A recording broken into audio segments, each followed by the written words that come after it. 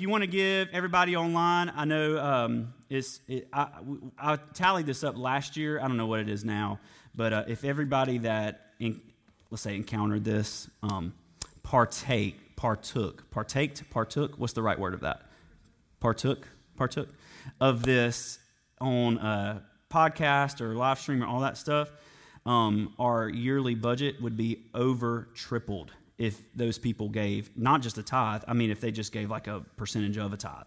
And so I want to encourage you, if you're watching this, if you're feeding off of this, I think there is a responsibility to give as a Thanksgiving offering for what you're eating from. So I heard a pastor say one time, you wouldn't go eat at Ruth's Chris and then go pay at McDonald's.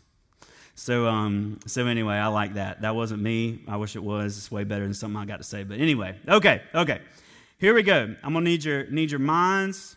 I'm going to need your hearts. I'm going to need you being awake today. So if you need coffee, it's back there, and I'm going to pull this over here. Okay, who is God? Who is God? Let me read what I've been writing, and then we'll kind of jump in.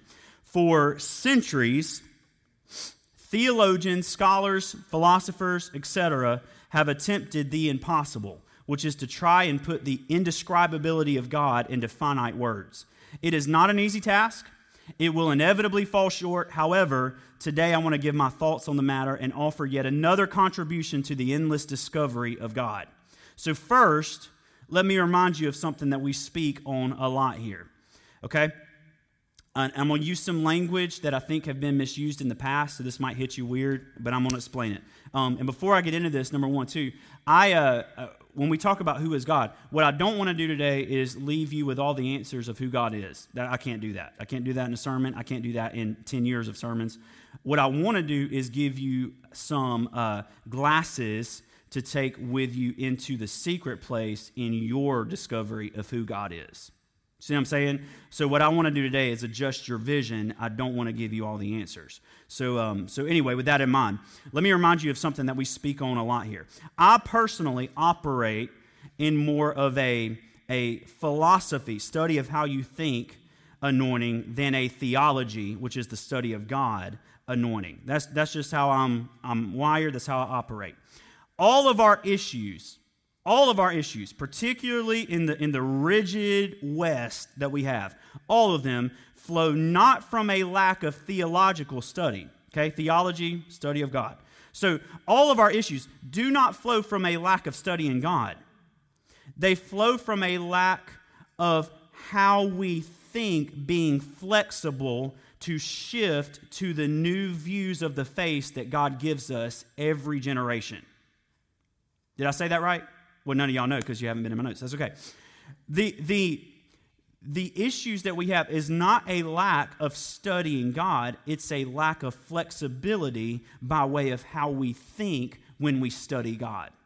We bring preconceived ideas of who we think God should be like, whether that be because of how you were raised or because of what you saw on a TV show or whatever. We bring ideas of what we think God should be like into the place of studying God. So when he shows up in any kind of way, with any kind of grace, we force that to fit within how we think, this is all review, but I need this, rather than flexing how we think or flexing our wineskin to submit to the wine. You see what I'm saying? Jesus said if you pour new wine into an old wineskin, it would burst and the wine would be wasted, right? So he pours new wine into a new wineskin. Why? Because a new wineskin has been baptized in oil, and in being baptized in oil, it gives it a flexibility to stretch and move based on the maturity of the new wine. Okay. In other words, it's not that we've been lazy in studying God. Things like Calvinism, and I'm not going to knock anything today, but things like Calvinism, Reformed thinking, are nothing but a study of God. That's all it is a study of God. It's that we have failed to do the only thing that gives us legal permission to study God at all, which is repent. Repentance is not a theological issue. Repentance is a philosophical issue. Now again, when I use that language, repentance is not a study of God issue. Repentance is a way we think issue. Okay, how do you prove that? The word metanoio or metanoia, maybe you've heard that more frequently. Same word. It means to repent, is how it's translated in your Bible. And if you break the word down, metanoio, meta means to change, okay? And noeo means to think. Metanoia, meta means to change, noia means how you think. So to change how you think is metanoia. That's what the word repentance means. Metanoia, to change your thinking. A lot of times we've heard this as change your direction. And I've taught this before, but just to go back, because this is what we're doing today. Might as well just put this out of the way. What we're doing today is we're studying God. But we can't study God if we bring how we think and the box of how we think into the study of God. Right? Okay, amen. So, repentance, metanoia, is, sure, to change how you change your direction. So, let me give you like this. If you're going 1,000 miles an hour down the southbound lane of the interstate, you're breaking the law. Right? Okay. If you then get off of the exit, you slow down, you get back onto the northbound lane, and you're still going 1,000 miles an hour, you've changed your direction, but you're still breaking the law. It was never about what direction you're going. It was always about the mindset of the one driving faster than they're supposed to be driving. Do you see what I'm saying? This is a really simple example. So instead of the cop pulling over the car and saying you're going in the wrong direction, the cop pulls over the car and says you're going too fast. I don't care what direction you're going. See what I'm saying? So when we say metanoia is a change in direction, the problem is if we don't change our direction by way of how we think, then all we're going to do is we're going to change our direction and go this way with the same mindset that put us on the wrong path in the first place before we changed how we go. So Jesus comes and John comes, the Baptist, preaching a message, repent, for the kingdom of heaven is at hand. Now, why on earth would they be preaching that? Because Jesus was about to come, and in, for example, in the Sermon on the Mount, Jesus says things like this. He says, Moses said to not murder. Amen. Praise the Lord, brother. That's in the law. That's in the Bible. Thou shalt not murder. Y'all agree? It's in the Bible. Jesus walks up and says, Moses said you shouldn't murder. But I say you shouldn't be angry.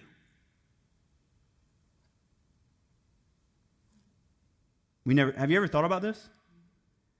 So, Jesus is looking at the crowd of Pharisees and religious people. He's looking at them and he's saying, what you have learned by way of Moses stops extremely short from what Moses should have been showing you. If you fix the anger, let me say it like this. You can force yourself to not murder somebody and still be mad at them. I do it all the time. You know what I'm saying? You can force yourself to not murder somebody and still be mad and still hate their guts. But you cannot love someone and murder them. So Jesus is saying, you operate by way of works. The reason you don't commit adultery is because the law told you don't commit adultery. I've come to introduce an intimacy that you are so fascinated with, adultery will never cross your mind. This is what Jesus says. He says, if you think I've come to set aside the law of Moses or the writings of the prophets, you're mistaken. I have come to fulfill and bring to perfection all that has been written. Indeed, I assure you, as long as heaven and earth endure, not even the small, I want you to hear this. Not even the smallest detail of the law will be done away with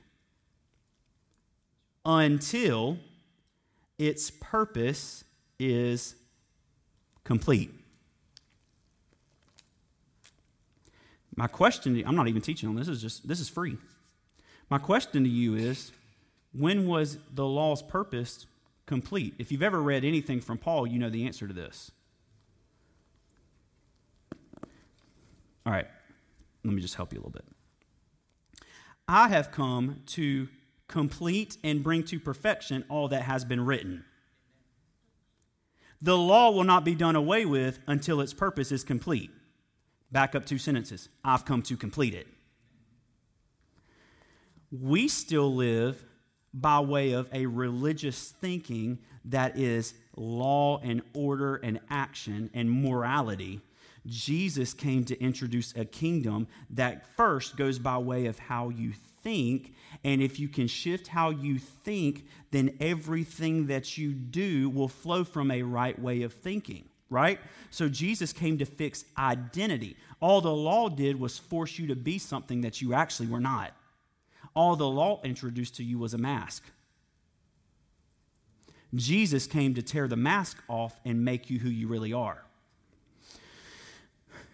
We cannot truly know God, which is theology, unless we are willing to submit our way of thinking to what we know and discover about God. The reason I start here is in order for us to fully discover a God that is unlike and better the God of typical Western evangelical Christianity, we will have to change how we think of God in terms of Western evangelical Christianity. The next revival will not be a theological renaissance, it will be a philosophical renaissance. We don't need a new view of God. We need to see correctly the view of God that we've always had. This in mind, see what I did there? This in mind. I'm a dad.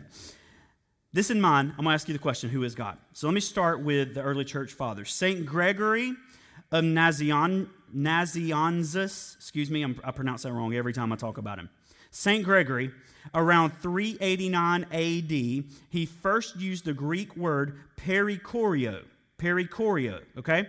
St. Gregory is considered one of the most prominent fathers that impacted early Trinitarian theology, God existing in Father, Son, and Spirit.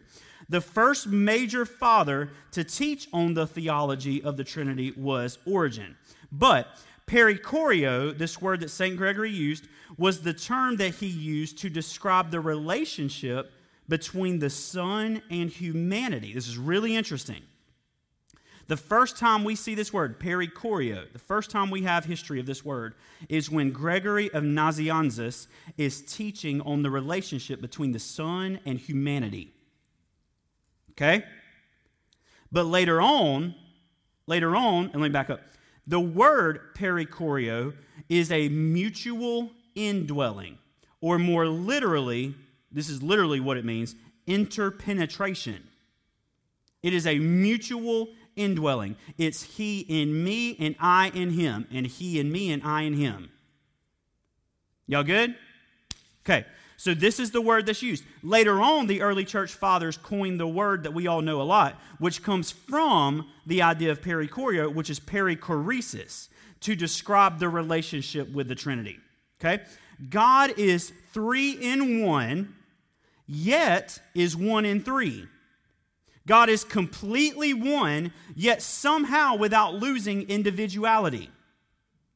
Perichoresis is broken down. Peri, which means around, and choreo, which means to go or come. It's where we get the English word choreography. So when the early church fathers around 700 AD are coming up with how do we describe God, Father, Son, and Spirit, they come up with this word taken from Gregory, and they say, here's how we're going to describe it. It is a never-ending circle dance. If I'm going to describe the Trinity, I'm going to just be honest with you, that's probably not what I'm coming up with. I'm coming up with holy, I'm coming up with something, but a circle dance, it's really interesting. Remember, though, the idea of perichoresis came from Gregory's idea of Jesus and humanity existing in perichorio. So when Gregory says, this is the relationship that Jesus shares with humanity, he comes up with perichorio. It is a circle dance. And the early church fathers take that idea and they say, wait a minute, it's not just the relationship with Jesus and humanity that operates in this, it's the relationship of Father, Son, and Spirit that operates in this. This is massive. This is massive, okay? Perichoresis is around you go and come. That's the word the early church fathers coined to explain that relationship. Saint Bernard of Clairvaux in the 12th century, in his sermon on the Song of Songs, he said this about the relationship of God. Hear this.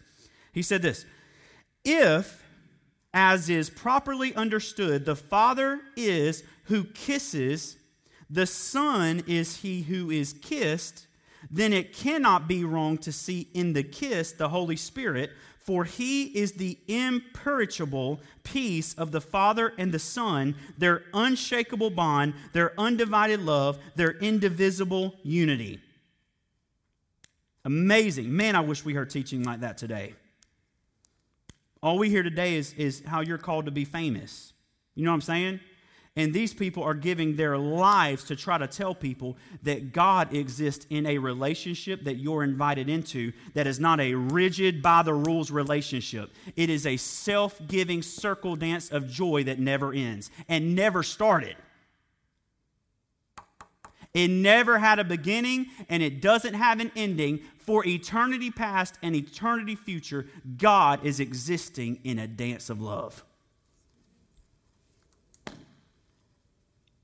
And Gregory starts the conversation by saying, Jesus and you exist in a circle dance of love. Okay, this is big. This is big. God is the Father, God is the Son, and God is the Spirit. Yet, the Father is the Father, the Son is the Son, and the Spirit is the Spirit. In simplest terms, God is what it is like to be completely united as one without losing and even honoring the individual expression of each part of the one. I know this is a lot.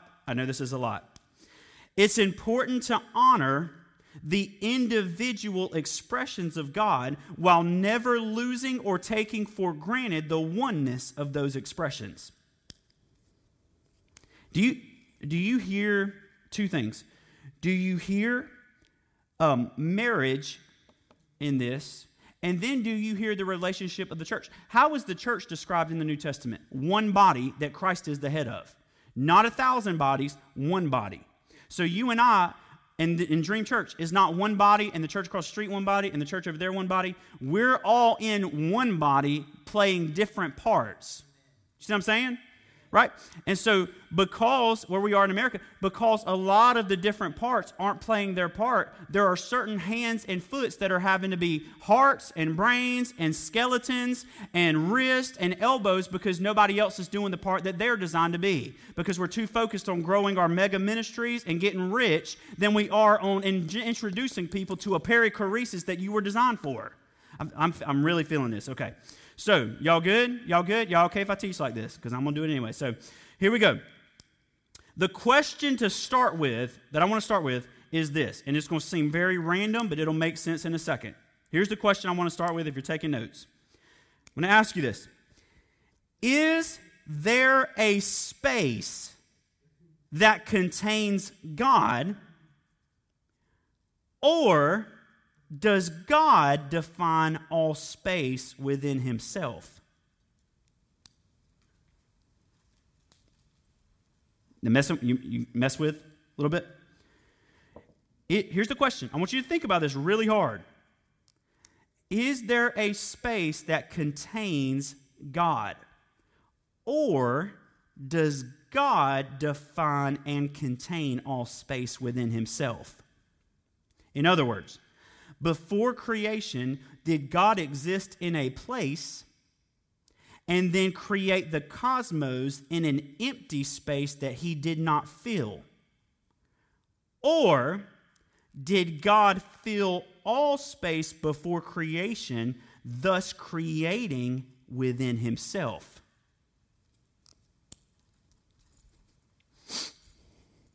Okay. Let me give you a little example. All right. We believe, most of us believe, we don't know we believe this, but this is what we believe, that this is God and they're having their little dance in eternity past, spinning around, dancing, doing their whole thing. And then God decides, you know what? We're going to create. So over here, in this void, comes us and then creation. This is what we believe. Most of us, typically. We believe, and I know we believe this because we are all a result of the Enlightenment period in the West. In the 18th century, the Enlightenment period was where America leading the way, but the West pushed God and all of his world and everything he wants to do into a distant, outer space, way away place so that we could run the world like we think, but we're going to keep grace, hope, and love, and joy, and peace.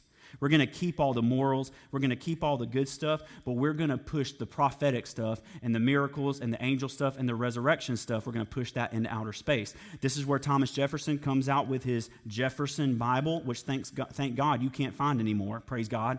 This is where Thomas Jefferson comes out with his Bible. Jefferson removes the resurrection. He removes every angelic encounter. He removes all the prophetic words. He removes anything that has to do with God speaking to us, and he leaves the peace and the hope and the joy and the love, and they release that Bible in the Enlightenment period, right? So you shove God into outer space. We still think like this. This is how we think. And in order to think like that, I need you to see this. You've got to believe that there was a time in eternity past where God was contained in a material space. What space in eternity past contained the infinite God? Chris Valentin says it like this, and I'm not going to answer this because, Chris Valentin at Bethel says it like this. Does God exist within heaven or does heaven exist within God? Yes. So this, just to help you out, is wrong. And I'm going to read this. This is what it was. This is space. You ready? You ready? And God created us.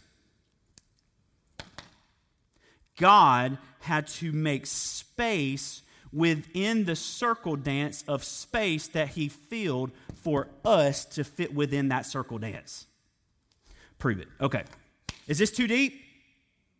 Some of y'all are like, yes, it is. Okay.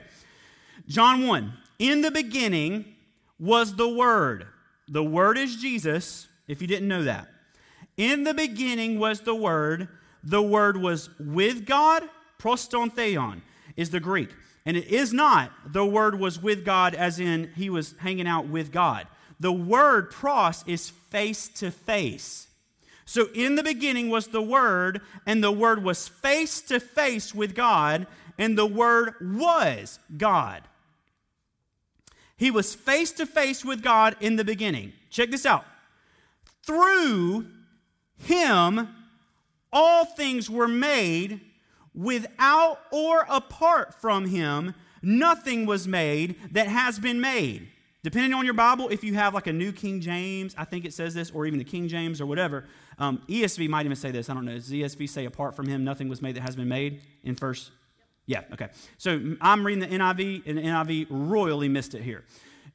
What John is saying is, in the beginning was the Word. He was face to face with God. All things were created through him, and apart from him, nothing was made that has been made. In other words, apart from God, nothing exists because everything was made through God. This is huge. Amen. Now, apart from him, nothing was made. Here, Paul picks up on this language later on. If this is review for you, amazing. Consider yourself reviewed. Paul picks up on this language later on, and this is what Paul says. Paul takes it a step further. He says this, the Son is the image, Colossians 1, you don't have to turn there, verse 15. The Son is the image of the invisible God, the firstborn of all creation. Firstborn of all creation. In him, say in him, all things were created. Things in heaven, on earth, visible. There's your answer to the question. Does God exist in heaven or does heaven exist in God? All things were created in him, things in heaven, there you go, and on earth, visible and invisible, thrones, powers, rulers, authorities, all things that have been created, they've been created through him and for him. Paul takes it a step further and says, John, I like the way you think. I'm going to take it a little further, even though Paul's gospel was probably written maybe before the book of John was written. Either way, for the sake of our argument, Paul is picking up on the through language, and he says, no. Not only were all things made through him, all things were made in, through, and for him. So Paul is saying, I'm not just going to tell you how everything came to be and where it was located. I'm going to tell you the purpose of all things, which is for him. All things in, through, and for him. Let me keep reading. Let me finish this out. He is before all things, and in him all things hold together. He is the head of the body, which is the church, you and I, and everybody else in the family. He is the beginning and the firstborn among the dead, so that everything, in everything, he might have the supremacy. In everything, he might have the supremacy. And the word might there is not, oh, he might. That's not what the word there is saying. It's emphatic. So that in everything, he will have supremacy. For God was pleased to have all his fullness dwell in him. That is a rock of a verse. God was pleased to have all of his fullness dwell in the Son. In the Son was Father, Son, and Spirit at one with man. In the Son. On the cross,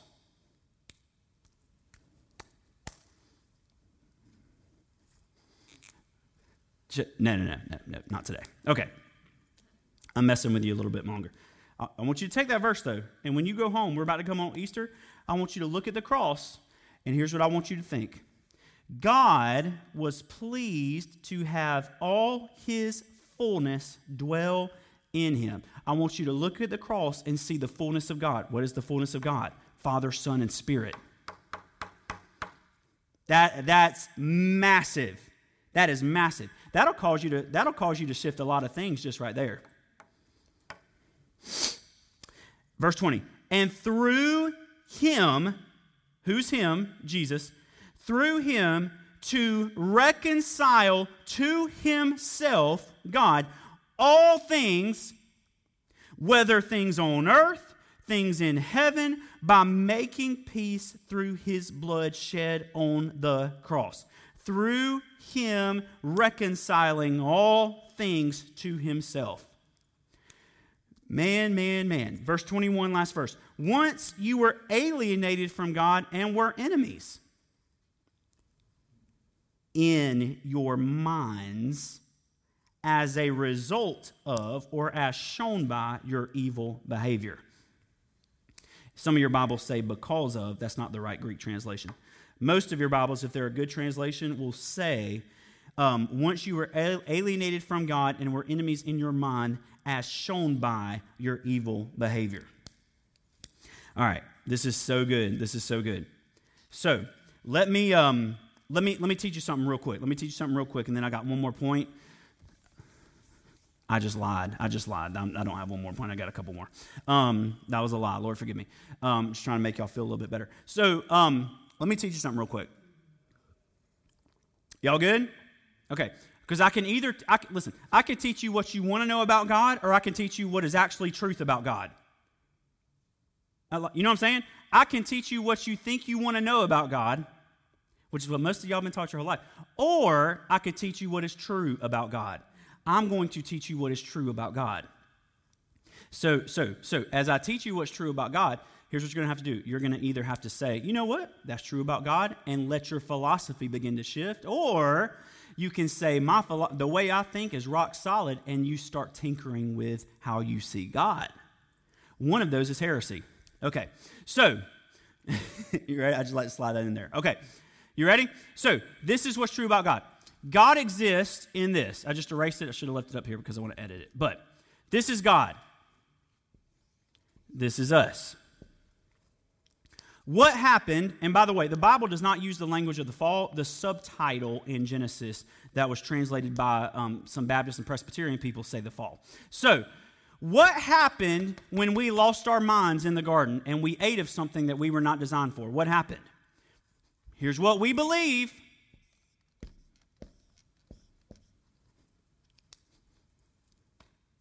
We believe that when we ate of what we were not designed for, it moved us and separated us from God. The problem is, according to Paul, according to John, according to the New Testament, and even according to the Old Testament, that is not possible unless there is a space that exists outside of God. What Paul says is all things were made in, through, and for him, in heaven, on earth, visible, invisible, thrones, powers, rulers, authorities, all things have been created through and for him. Paul is saying, if you cannot find it in God, it's not real. If you cannot find it in God, it by definition doesn't exist. God gives definition to everything. God life gives definition to everything. So when we were raised from the dirt as a bunch of clumps, right, we didn't exist until the breath of God entered our body. This is why St. Athanasius says, who is the Apostle John's spiritual great-grandson, this is why St. Athanasius says this. He says, if God's breath is life and God's grace decree over our lives that exists before the foundations of the earth, Ephesians 1:4, if that's real, what happened when we fell? I hate that language. I'm trying to figure out a better way of saying that, but so you know what I'm talking about. What happened? This isn't even what we're talking about. See, we'll spend years teaching people that they're separated because of their sin and blah, blah, blah, blah, blah, and that everything that they've done has moved them away from God and they're enemies from God. That's not even an argument. That's not what this is talking about. This isn't talking about you being away from God and Jesus coming to bring you close. That's not what the Bible's talking about. The Bible's talking about you being in that circle, you taking a bite of fruit, and though you exist in the circle, you thinking that you are now outside of the circle when you're really not. So Jesus came with a message that said, repent, for the kingdom of heaven is at hand. We said that repentance is changing your morality and going a different way so that you can earn your way back into the spin that you were designed for. That's not repentance. Repentance is you getting back in your right mind that this is a lie and doesn't exist, and that you're actually right there in the middle where you were before you ever had a choice to eat of a bite of a piece of fruit. Is it okay if I preach a little bit today? Be careful. Be careful. All right, John 14. Let me read this. What time is it? Lord, help me. John 14. Verse 15. Nope. Let me start at verse 16. He says, I'll start at verse 15 just to make the sentence complete, paragraph complete. If you love me, keep my commands, and I will ask the Father, and he will give you another advocate to help you and be with you forever. Verse 17. The Spirit of truth. The world cannot accept him because it neither sees him nor knows him. Jesus is very specific in this language. The world cannot accept him because it neither sees him or knows him. The word know there is an intimate knowledge. It's the word Mary used when she told Gabriel, how can this be? I've never known a man. Same word. But you will know him. Same word. For he lives. This is in John 14, just by the way, talking about the Holy Spirit. But you will know him, for he lives with you, or in you, and is in you. For he lives with you and is in you. If you have an NIV, it says, and will be. In you, the actual Greek does not have will be, it has is. So, the Spirit of truth, the world can't accept him because it neither knows him nor sees him, but you will know him, for he lives with you and in you. This is John 14. I just want to make this very clear. This is John 14. I will not leave you as orphans. I will come to you. Before long, the world will not see me anymore, but you will see me. Very interesting. Why? Because I live, you also will live. And this is the verse I want to get to. On that day, you will realize that I am in my Father, you are in me, and I am in you. Perichoresis, mutual indwelling. On that day, you will, listen to the language, on that day, you will realize that I am in my Father, you are in me, and I am in you. And what does he say right before this about the Holy Spirit? The Holy Spirit is where? In you. So let's say it like this. On that day, you will realize that I am in my Father, you are in me, I am in you, and the Spirit is in you. Do you hear this? Perichoresis? I am in the Father, you are in me, I am in you, the Spirit's in you.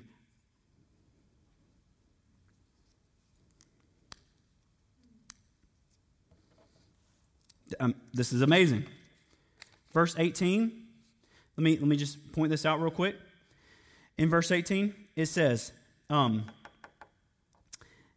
world cannot accept him because it neither sees him nor knows him, but you know him, for he lives, right here, he lives with you and in you. The word with, do you know what the word is right there?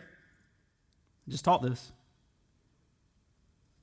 Face to face, pros, same word that John uses in John 1. That says, in the beginning, the word was with God. That's the same word that John uses here when he talks about our relationship with the Spirit, by the way, in John 14. Are y'all good? Y'all good? Not really. That's okay. I'm just playing. So, what is he saying? That the Holy Spirit, do you hear this language though? On that day, you will realize, and then he says presently, that I am presently in my Father, that you are in me, and I am in you, and the Spirit is presently in you. It's not what we thought. We thought all that stuff was initiated at the cross. All that stuff was awakened at the cross. So I'm teaching right now is Orthodox. Y'all, if y'all don't know how much time I put into this stuff on purpose. There's a reason why I read 1,000 verses to you every Sunday. And it's so that when you leave hearing something that's orthodox and completely against modern Western evangelical, money-raising evangelical Christianity, okay? When you leave and it goes completely against that, at least you know if you're going to go against that, you've got to walk yourself through 1,000 different verses that say otherwise. That's exactly why I use so many verses on a Sunday, okay? Just so y'all know. You and I and everything was created in God. Nothing exists apart from God. That's what John 1 says. But all exists within, through, and for God. That's Colossians 1. But for humanity, there is another level of oneness that we have that is complete in the Son that nothing else in existence has. A lion was created by God just as much as you and I were created by God. But a lion doesn't share in what we share in with God. Y'all with me? So, when Adam and Eve take a bite of a piece of fruit, they're essentially saying, we want to be like every other animal in all of creation, rather than unlike every other animal, but like God in all of creation, the tree of life. And it happens. And they submit themselves to what? Athanasius says, corruptibility. They took what was incorruptible and made it corruptible. Okay? This is the famous fair. So Athanasius says, so what was God to do? This is one of the most famous sayings outside of the Bible in Christian history. What was God to do Let me just read it to you. Y'all got time? It's 11:30. It's 11:30. Hang with me. It was unworthy, St. Athanasius. It was unworthy of the goodness of God that creatures made by him should be brought to nothing through the deceit of wrought upon man by the devil. And it was supremely unfitting that the work of God in mankind should disappear, either through their own negligence or through the deceit of evil spirits. Okay? As then the creatures whom he had created were on the road to ruin, what then was God to do with them? What was God being good to do?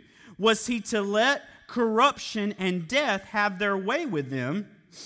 In that case, what was the use having made them at all in the beginning? Surely it would have been better, this is what St. Athanasius says, surely it would have been better never to have been created at all than having been created to be neglected and perish.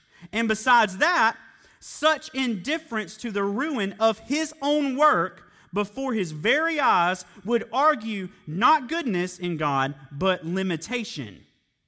They've done something that God is incapable of effecting. So, it was impossible that God should leave man to be carried off by corruption because it would be unfitting and unworthy of himself. St. Athanasius, 352 AD. He said, what was God to do? Watching his own creation on the road to ruin. Not on the road to separation. Not on the road to separation. On the road to ruin by way of living separated without actually being separated. This is what he says in Exodus 19. Exodus 19, he says, the whole world is mine, but you're going to be for me a kingdom of priests.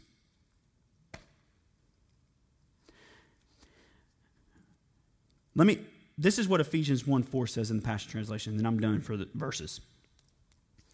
He chose us to be his very own, joining us to himself even before he laid the foundation. Sometimes the word laid the foundation is the Greek word kataboles in the Greek, and that word has two meanings. It's the foundation, and it is also a fall. So let's say it like this. He chose us to be his very own, joining us to himself even before the fall of the universe. Because of his great love, he ordained us so that we would be seen as holy in his eyes with an unstained innocence. He chose us before he created. What does this say? The Son is the eternal Word of God. Amen? The Son is the eternal decree of humanity's destiny. The Son is the apt one-ment of God and man. This is what Karl Barth said. Jesus is very God and very man, not half God and half man, fully God and fully man at one. That's who Jesus is. Jesus is the eternal Word of God. What is the eternal Word? The eternal Word or the eternal decree of God is our destiny. So, this is humanity created in the image and likeness of God, okay? Jesus, and according to Paul, the fullness of God dwells in Jesus. So Jesus is 100% God and 100% man. Not 200%, but he's 100% man, 100% God, and 100% Jesus. So for Jesus, here's how the math works out. 100 plus 100 equals 100. Jesus is fully man and fully God. Man and God are one in Jesus. Jesus is one being where two realities reside at one within. You ready? Where do we find the identity of mankind? if you want to know what mankind was designed to be like, who do you look at? Jesus. If you want to know who God is or what God looks like, who do you look toward? Jesus. You look to Jesus to see the fullness of God, and you look to Jesus to see the fullness of you and I. So Jesus is the eternal Word of God. What Word? The Word that God and man would forever be together in the spin of perichoresis by way of Jesus, not you and I. This is huge. So Jesus is coming to the cross to fulfill, I'm going to use some big scholarly language, so y'all just hang with me. You might get it on the way home. Jesus comes to the cross to fulfill the decree that was made before anything was created. Jesus is not God throwing his hands up and saying, oh my Lord, they've lost their mind. What are we going to do? Before creation, the eternal God saw our missteps, met them, and answered them in the Son, and still created. It was not a surprise to God. It was not a surprise to God that you and I had a past. It was not a surprise to God that you and I did something that messed us up. It was not a surprise that Adam and Eve ate a bite of the piece of fruit of the tree of knowledge of good and evil. None of that was a surprise. All of that was met and answered before the foundation of the earth, and he still created. Why? Because the answer was always there, and it was Jesus. This is what Peter says, and this is what the writer of Hebrews says, which lately I've been doing a lot of study on the book of Hebrews, and I'm actually moving back towards, I think Paul might have actually written Hebrews. But anyway, St. Athanasius actually quotes Paul in writing Hebrews, so that's a huge piece anyway. But in Hebrews, okay, and Peter, in his writings, both say that Jesus was the Lamb that was crucified when? Before the foundation of the world. How does that work? What they're saying is, there was a decree that went forth by way of grace before the creation of the cosmos and you and I, that Jesus entered into time to fulfill. Jesus was not God saying, my Lord, what are we going to do? Jesus, go take care of this. I have got blood on my hand. I am ready to smack somebody for everything that they've done. And Jesus says, stop! Beat me instead. It's the kindness of God that leads me into... God, I've got lightning on my mind. See, that's Zeus, and it's a god in the Greek system of gods that by way of Platonism, the Western church has bought into. We see God as a god with lightning bolts. Nope, that's Zeus, because you believe in Plato. But this God, when man had started down the road, see, for Athanasius, please hear me. Holy Spirit, help me in teaching this right now. When you and I fell, the issue was never separation or being apart or being united. It was never our placement in terms of reality. It was absolutely in terms of how we saw things. But in terms of reality, it was never about, my Lord, they've stepped outside of the spin. How are we going to go get them and bring them back in? No, it was never about that. It was that you and I, let us make mankind in our image and likeness, okay? So I'm going to teach you something very deep. Our identity is image and likeness of God. When we took a step, and then another step, and then another step away from image and likeness of God, there was not steps of separation, it was steps of corruptibility. If we live in the identity we're designed for, God is eternal. Right? Y'all with me? God is eternal. God doesn't die. But we take steps away from our image and likeness, and by that, we start to fade. We start to perish. Not because of our separation, but because we've started living in something that we are not, which is by way a lie. By the way, a lie, which is, by the way, death, ultimately. So, Jesus enters the picture. This has already been met. Jesus enters the picture, and he sees two things wrong with humanity. Number one, they see God as the bloodthirsty deity that the Pharisees and the Sadducees and all the other religious people teach. So number one, first and foremost, we've got to fix how they view God. Number two, because we've got to fix how they view God, and they're made in the image of that God that they see, we've got to fix how they see themselves.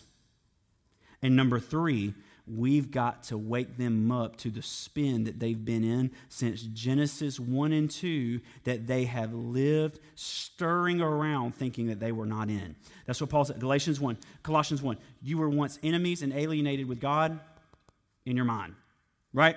So what Jesus does is he steps in as the word, as the decree, and he initiates the fullness of the covenant that was released before the foundations of the earth by grace. Y'all with me? Y'all good? Bryson, you good? I wish I had a cool shirt like that. If I wore cool clothes like that, I feel I appreciate it, dude. I appreciate it. Jesus' incarnation, ready, was not God's response primarily to our sin. Jesus' incarnation was God's fulfillment of his original decree and dream for us, which also dealt with our sin. Y'all with me? I'm almost done. I'm at the end. Yeah, I'm at the end. Okay? Jesus was not God's response to our sin. Jesus was God's fulfillment of his original desire, which also dealt with our sin. This is where we start to polarize theologies and philosophies. If Jesus was the Father punishing our sin by killing his kid rather than his kids, which is you and I, the Father is a punisher. And Jesus is a really great, awesome brother, right? If Jesus was God's fulfillment of his original desire to have us in the circle relationship forever by ending our delusional ideas of works, right? Then God and Jesus are the same thing. Here we go. So let me say this one more time. If Jesus was the Father punishing our sin by killing his kid rather than killing you and I, that makes the Father a punisher, which is fine. Here's the issue. Jesus is then a really awesome brother, which is also fine. But here's the problem. What we typically believe about God contradicts Trinitarian theology. The Trinity is defined as one. You no longer have a Trinity if the Father's nature differs from the Son's nature.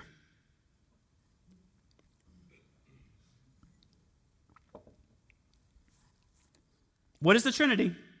Father, Son, and Spirit, 3 in 1, or 1 in 3.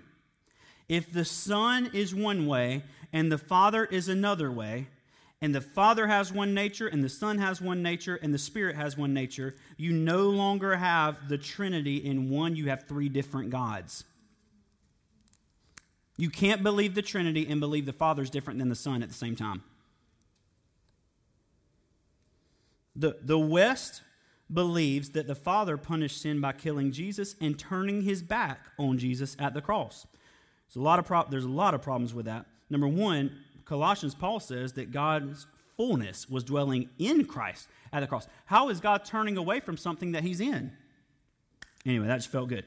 Yet Jesus is just as much God as the Father, who is just as much God as the Father. Jesus didn't punish sin. He received sin and faced it head on, declaring our forgiveness the whole way on our behalf. So you have a Father who needs to punish, and you have a Son who's not only not punishing, he's taking it on himself, right? And declaring forgiveness the whole way. Father, forgive them, they don't know, is very different than a father who needs blood. I know this makes people uncomfortable, but let me ask you this. Just to use the parable that I've been using the past few weeks, the woman caught in the act of adultery, okay? Most scholars believe the woman caught in the act of adultery was a temple prostitute. Back then, the temple had prostitutes. The temple today still has prostitutes. They're just not women sometimes. But anyway, that was a joke. That was a shot. Lord, forgive me for that. I didn't mean to do that. I shouldn't have said that. So y'all forgive me. But the prostitute caught in the act of adultery was a temple probably prostitute, and she was probably sleeping with a Pharisee leader, which is how the Pharisees knew what was going on. So that's what most scholars believe. The woman caught in the act of adultery is dragged out. Now, here's the problem. You know what the law says in the Old Testament? The law says the woman is to be stoned to death, not the man. Moses said, so the woman's dragged out into the ground, she's thrown on the ground. All the people are gathering around to do what the law said, stone her. That's exactly what the law says. You go back in the Old Testament, they're keeping the law to a T. They raise the stones up. Jesus walks up and says, hey, if y'all got to do this, amazing, you got to do this. But, the one who does it, you need to make sure that you've never sinned. Now, just to help you, the law doesn't say that. If you go to the Old Testament, it does not say the ones who are guiltless stone the woman. It just says to stone the woman. Jesus is going against everything at this point. By Jesus not stoning this woman, he had to go against the law. I'm about to show you something that's bad to the bone. The woman's thrown out. They all walk away. Jesus gets down. Now, I want to ask, here's why I want to say this. If that's the Father in the story rather than Jesus, does the woman leave with her life? If that story was placed somewhere else, and instead of Jesus, it's the Father with that woman caught in the act of adultery, by what you think about the Father subconsciously, does that woman walk away alive? If you're being honest, and if most of the West is being honest, we probably would not believe she'd walk away alive, because is God not the one that gave them the law that said to stone her in the first place? I'll teach that another day. Jesus, who is fully God, gets down on her level and says, go and sin no more. Absolutely. First says, I don't condemn you. She hadn't gone to a temple. Jesus hadn't died yet. She hasn't gone to a temple to offer a sacrifice, to offer an offering, to offer a guilt offering where the hands are placed on the goat and the scapegoat is left. None of that has taken place, yet Jesus gets down on her level and says, who is Jesus? God, do not condemn you. And by way of you not being condemned anymore, now you have the freedom to go and sin no more. And we've tried to tell people, go and sin no more, without going through the process of what it means to not be condemned anymore, because we think whether or not we're condemned hinges on what we do. And Jesus met that woman in the act of adultery and said, I don't condemn you, now go sin no more. We tell people, go sin no more and you won't be condemned. And that gospel is drastically different. That's saying you're right here, and everything you do in your life, as long as it's good, as long as it's full, will find your way back by the skin of your teeth back into this spin. And Jesus comes with a gospel that says, you never left this spin. And I'm here to prove it.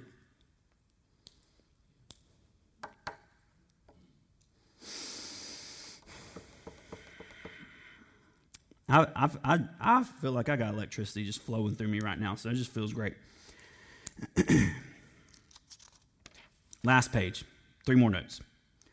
On this basis alone, any theology must be rejected if it is built on a God that has different natures. If you don't start, if your starting point isn't perichoresis, everything else is futile. It doesn't matter if you believe the right thing about the cross. It doesn't matter if you've read the Bible a million times in your life. It doesn't matter if you believe the right thing about resurrection. It doesn't matter if you believe the right thing about heaven or hell or salvation. If you don't start at the foundation with perichoresis and also start at the foundation with you being created in, through, and for perichoresis, if you don't start there, the rest of it's futile. You might as well stop. Until you get convinced of this, you don't need to go anywhere else. Nowhere else. You don't need to figure out what it means for sin to enter the world, or where people are born into, or what baptism means, or what salvation means, or what. You don't need to know any of that stuff until you get convinced that God exists in perichoresis. Until you get convinced that when Philip goes to Jesus at the end, Philip goes to Jesus and says, Jesus, if you'll just show us the Father, everything will be okay. Everything will make sense. If you'll let us see the Father, we'll believe everything that you've had to say. And Jesus says, Philip, how long have I been with you and you still don't get it? If you've seen me, you've seen the Father. What we have to now have the guts to say to the world around us, you ready? Is if you've seen me, you've seen the Son. Well, not if you've seen me, you've seen a sinner saved by grace, by God. No. If you've seen me, you've seen the Son. You were a sinner saved by grace for about 1 second. You know what I'm saying? You were a sinner saved by grace for about 1 second. And now you're the righteousness of God in Christ Jesus. You keep walking around. This is why, Lord. This is why in the King James, when they're translating Romans 8:1, there is now no condemnation for those who are in Christ Jesus. The translators of the King James Bible say, nope, that can't be right. They take out a pen. They have it in none of the Greek translations. They take out a pen and they say, there is no condemnation for those who are in Christ Jesus, who walk not of the flesh, but of the Spirit. If you open up any of the Greek translations, do you know what that verse says? Paul says in the original Greek, the handwriting that he used, the language that he used, there is now no condemnation for those who are in Christ Jesus. Religion will let you believe that there's no condemnation over you as long as you act right? Rather than what Jesus decreed, which is there's no condemnation over your life. Now you know how to act. It's not you act right and then you'll be decreed righteous. It's you're decreed righteous before you ever took a breath. Now you know how to act. It is dumb for us to tell an apple tree to produce apples without us first taking the seed and putting the seed in the ground. But that's what we've done. We've tried to take a bunch of people who don't have a clue who they are, who don't have a clue who Jesus is. We've tried to tell a bunch of people who don't know anything about their identity or God's to act right. That's impossible. You cannot act right if you don't know who you are. You can try and you can try. And so here's what happens. Religion has transitioned from something that is real to something that is a mask, because you can't act right without knowing who you really are. But religion will make you stop short of knowing who you really are, because that's dangerous territory right there. That is dangerous, threatening territory right here. Perichoresis threatens half of what we believe in the West.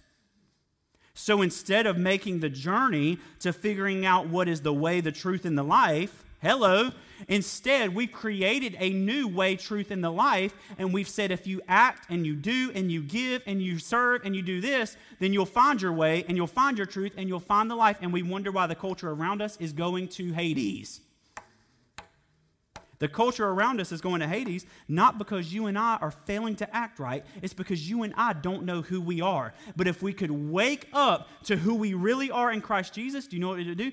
It would give the world around us permission to wake up to who they are in Christ Jesus.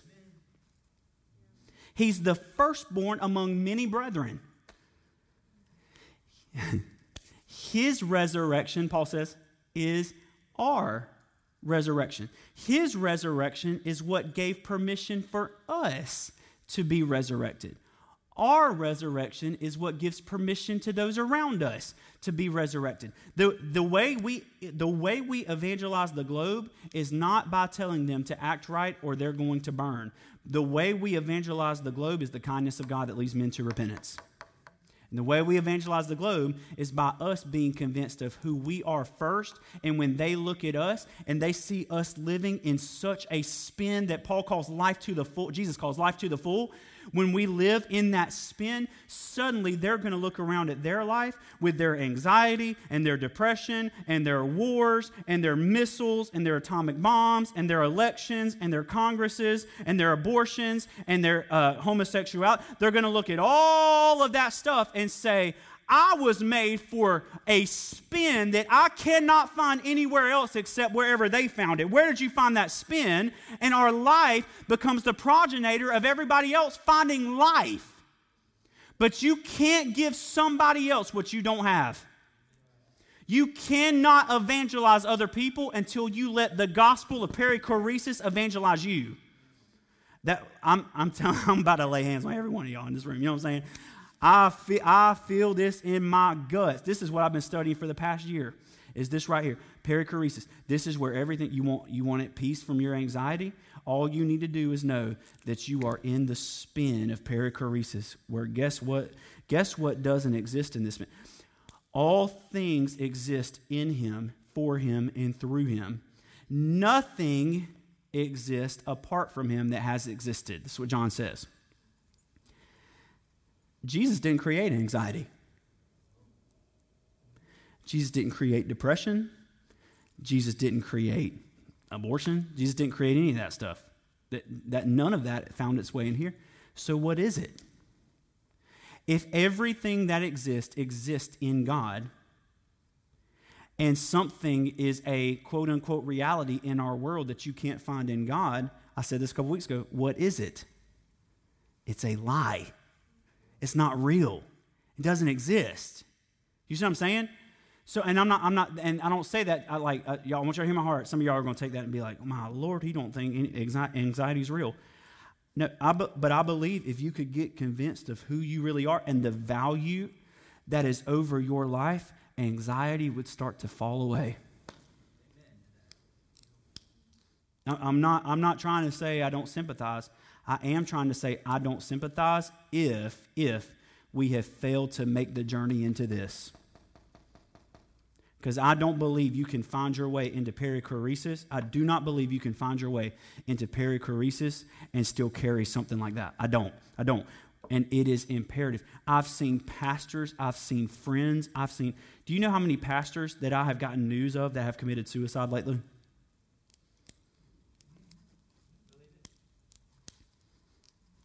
Friends, I was angry this week. No, just another friend, another somebody I knew that a lot of you know. And thank God, here's the good news. Thank God that he is right now before Jesus, and Jesus is making known the fullness of the gospel in front of him right now. Praise God. But the urgency for us to get the good news of not religion, of life to people around us, I cannot overstate. I cannot overstate. We need to lay down this game of telling people what they want to hear and instead tell people what they need to hear. Like, you don't need to know what your assignment is until you know who you really are. And if you know who you really are, guess what you'll care less about? Your assignment. Here's my assignment, the feet of Jesus. Whatever else I do after that flows from the feet of Jesus. But if I'm not careful, I'll find my assignment, my spin, and I'll work my entire life on being somebody that I already am. Or I could get convinced of who I am by way of looking at Jesus and seeing who he is, fully God, fully man. I could get convinced of who I am, and guess what? No matter what I do, if I'm bagging groceries, if I'm cutting yards, if I'm being a dad, or if I'm being a pastor, I'm still fulfilled in all of it.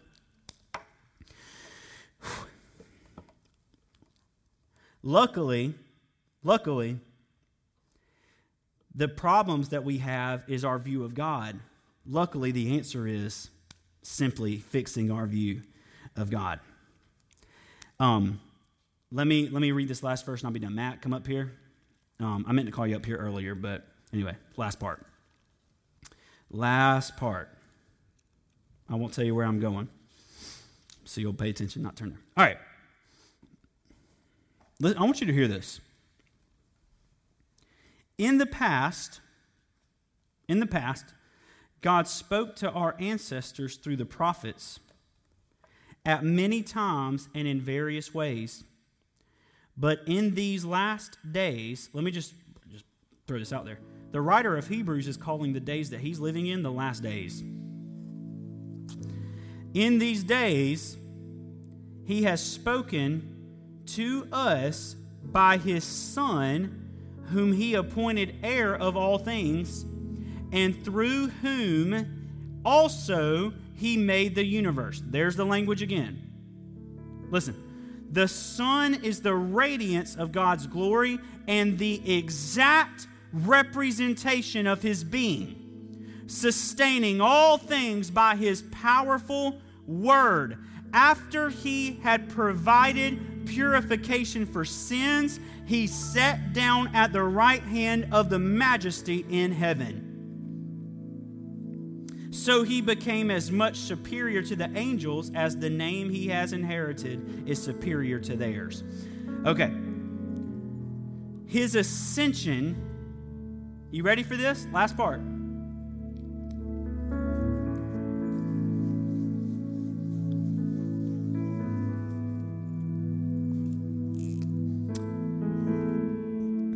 Here's God, the Father. Father, on his throne, with some handrails. Y'all didn't take art, so y'all just chill with me for a minute. Okay, there's his throne. Footstool. Awesome. Okay, stool for his feet. All right, awesome. There's the Father. This is what the writer of Hebrews says. The Son is the radiance of glory. After he had provided purification for sins, okay?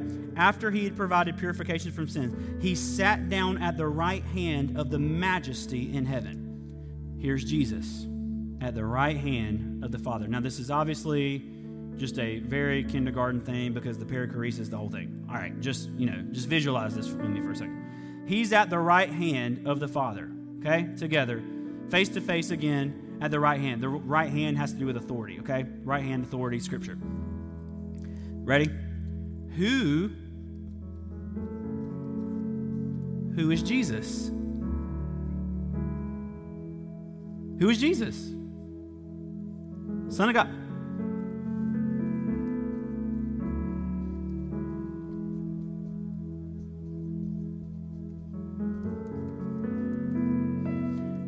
Jesus is 100% man and 100% God. Amen? Jesus is where God and man are at one. And Jesus, right now, is at the right hand of the Father. You ready? Where are you and I?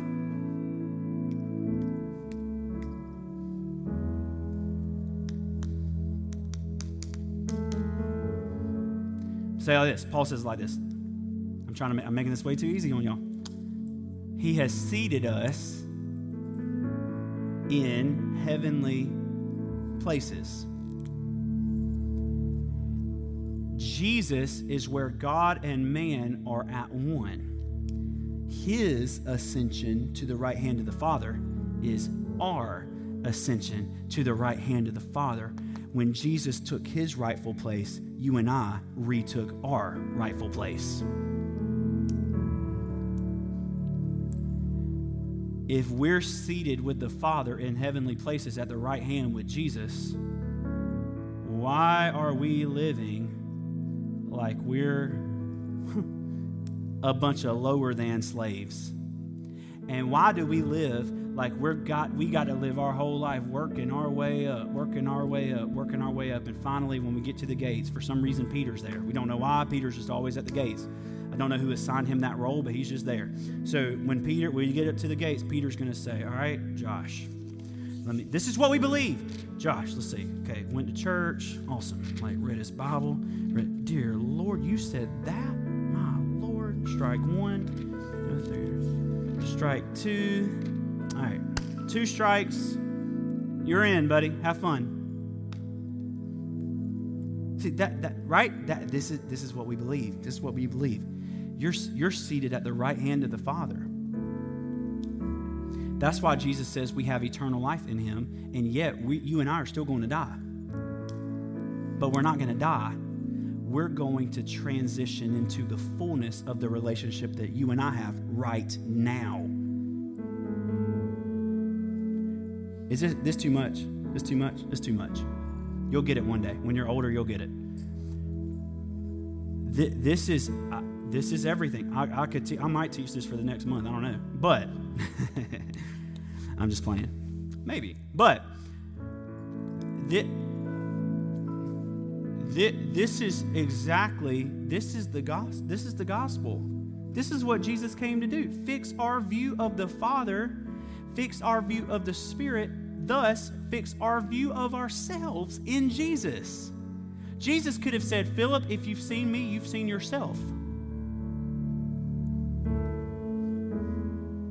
All right, I know I see your brains frying. All right, let's pray. Y'all bow your heads. Y'all bow your heads.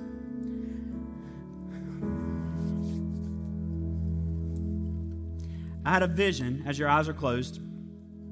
I had a vision last week, and this is why I teach the way I do. I had a vision last week, and the Lord told me every time I open my mouth, and it's not just me, this applies to everybody, but this is what the Lord told me. Every time I open my mouth, I'm preaching to 3 audiences and teaching to 3 audiences. Number 1, the people in our church. Number 1, the people in our church. Number 2 is the people that kind of don't live here. They catch this from afar. They live in different states, different countries, but they're tracking with us. That's number 2. But this is it. The third group that the Lord told me, every time I open my mouth, every single time I'm preaching to this group, are kids that haven't even been born yet. Are people that haven't even awakened yet. Are some of our kids like my daughter and Sue and Evie and all these other kids that are around here. Every time I open I've had a vision since the reason I handwrite all of my sermons. Everything I do, I handwrite. And the reason is I had a revelation before we started this church of people hundreds and hundreds, my family, hundreds and hundreds of years down the line, my great-great-great-great-great-great-grandkids stumbling upon some of this stuff that the Lord's doing and opening it up and it becoming a well of life.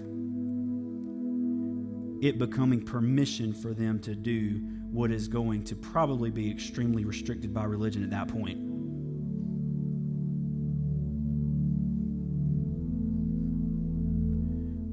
Me and Matt joke about this a lot on Tuesdays, but I feel like sometimes all we do is just open a can of worms. The Lord corrected me on that this week. What we're doing, and I use that language in worship, every single time we get into some of this stuff, we're opening up ancient streams. Ancient streams. That's the language the Lord's been giving me lately. You're not opening a can of worms. The only time a language of can of worms applies is if you're teaching something that is completely unorthodox. And every single thing the Lord has been walking us through lately is 100% orthodox. It's exactly why the early church fathers were willing to be beheaded, pulled apart by horses, boiled in oil. They were doing that because they were so convinced of a good news that they knew them giving their lives for the good news would do nothing but unleash another level of life for everyone else. It was for the joy set before Jesus that he endured the cross. What joy? You finally realizing that you've been in a spin of perichoresis, of mutual indwelling, of mutual self-giving your entire life. But the joy set before him that he endured the cross on behalf of was you finally and I finally realizing the spin that we're in.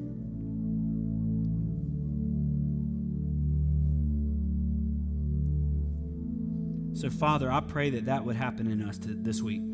I know we got so many people out of town, just happens to be out of town today. So many of our normal people are out of town today. I know a lot of you are watching this, but I pray even right now, whether it be in the mountains of North Carolina, the mountains of West Virginia.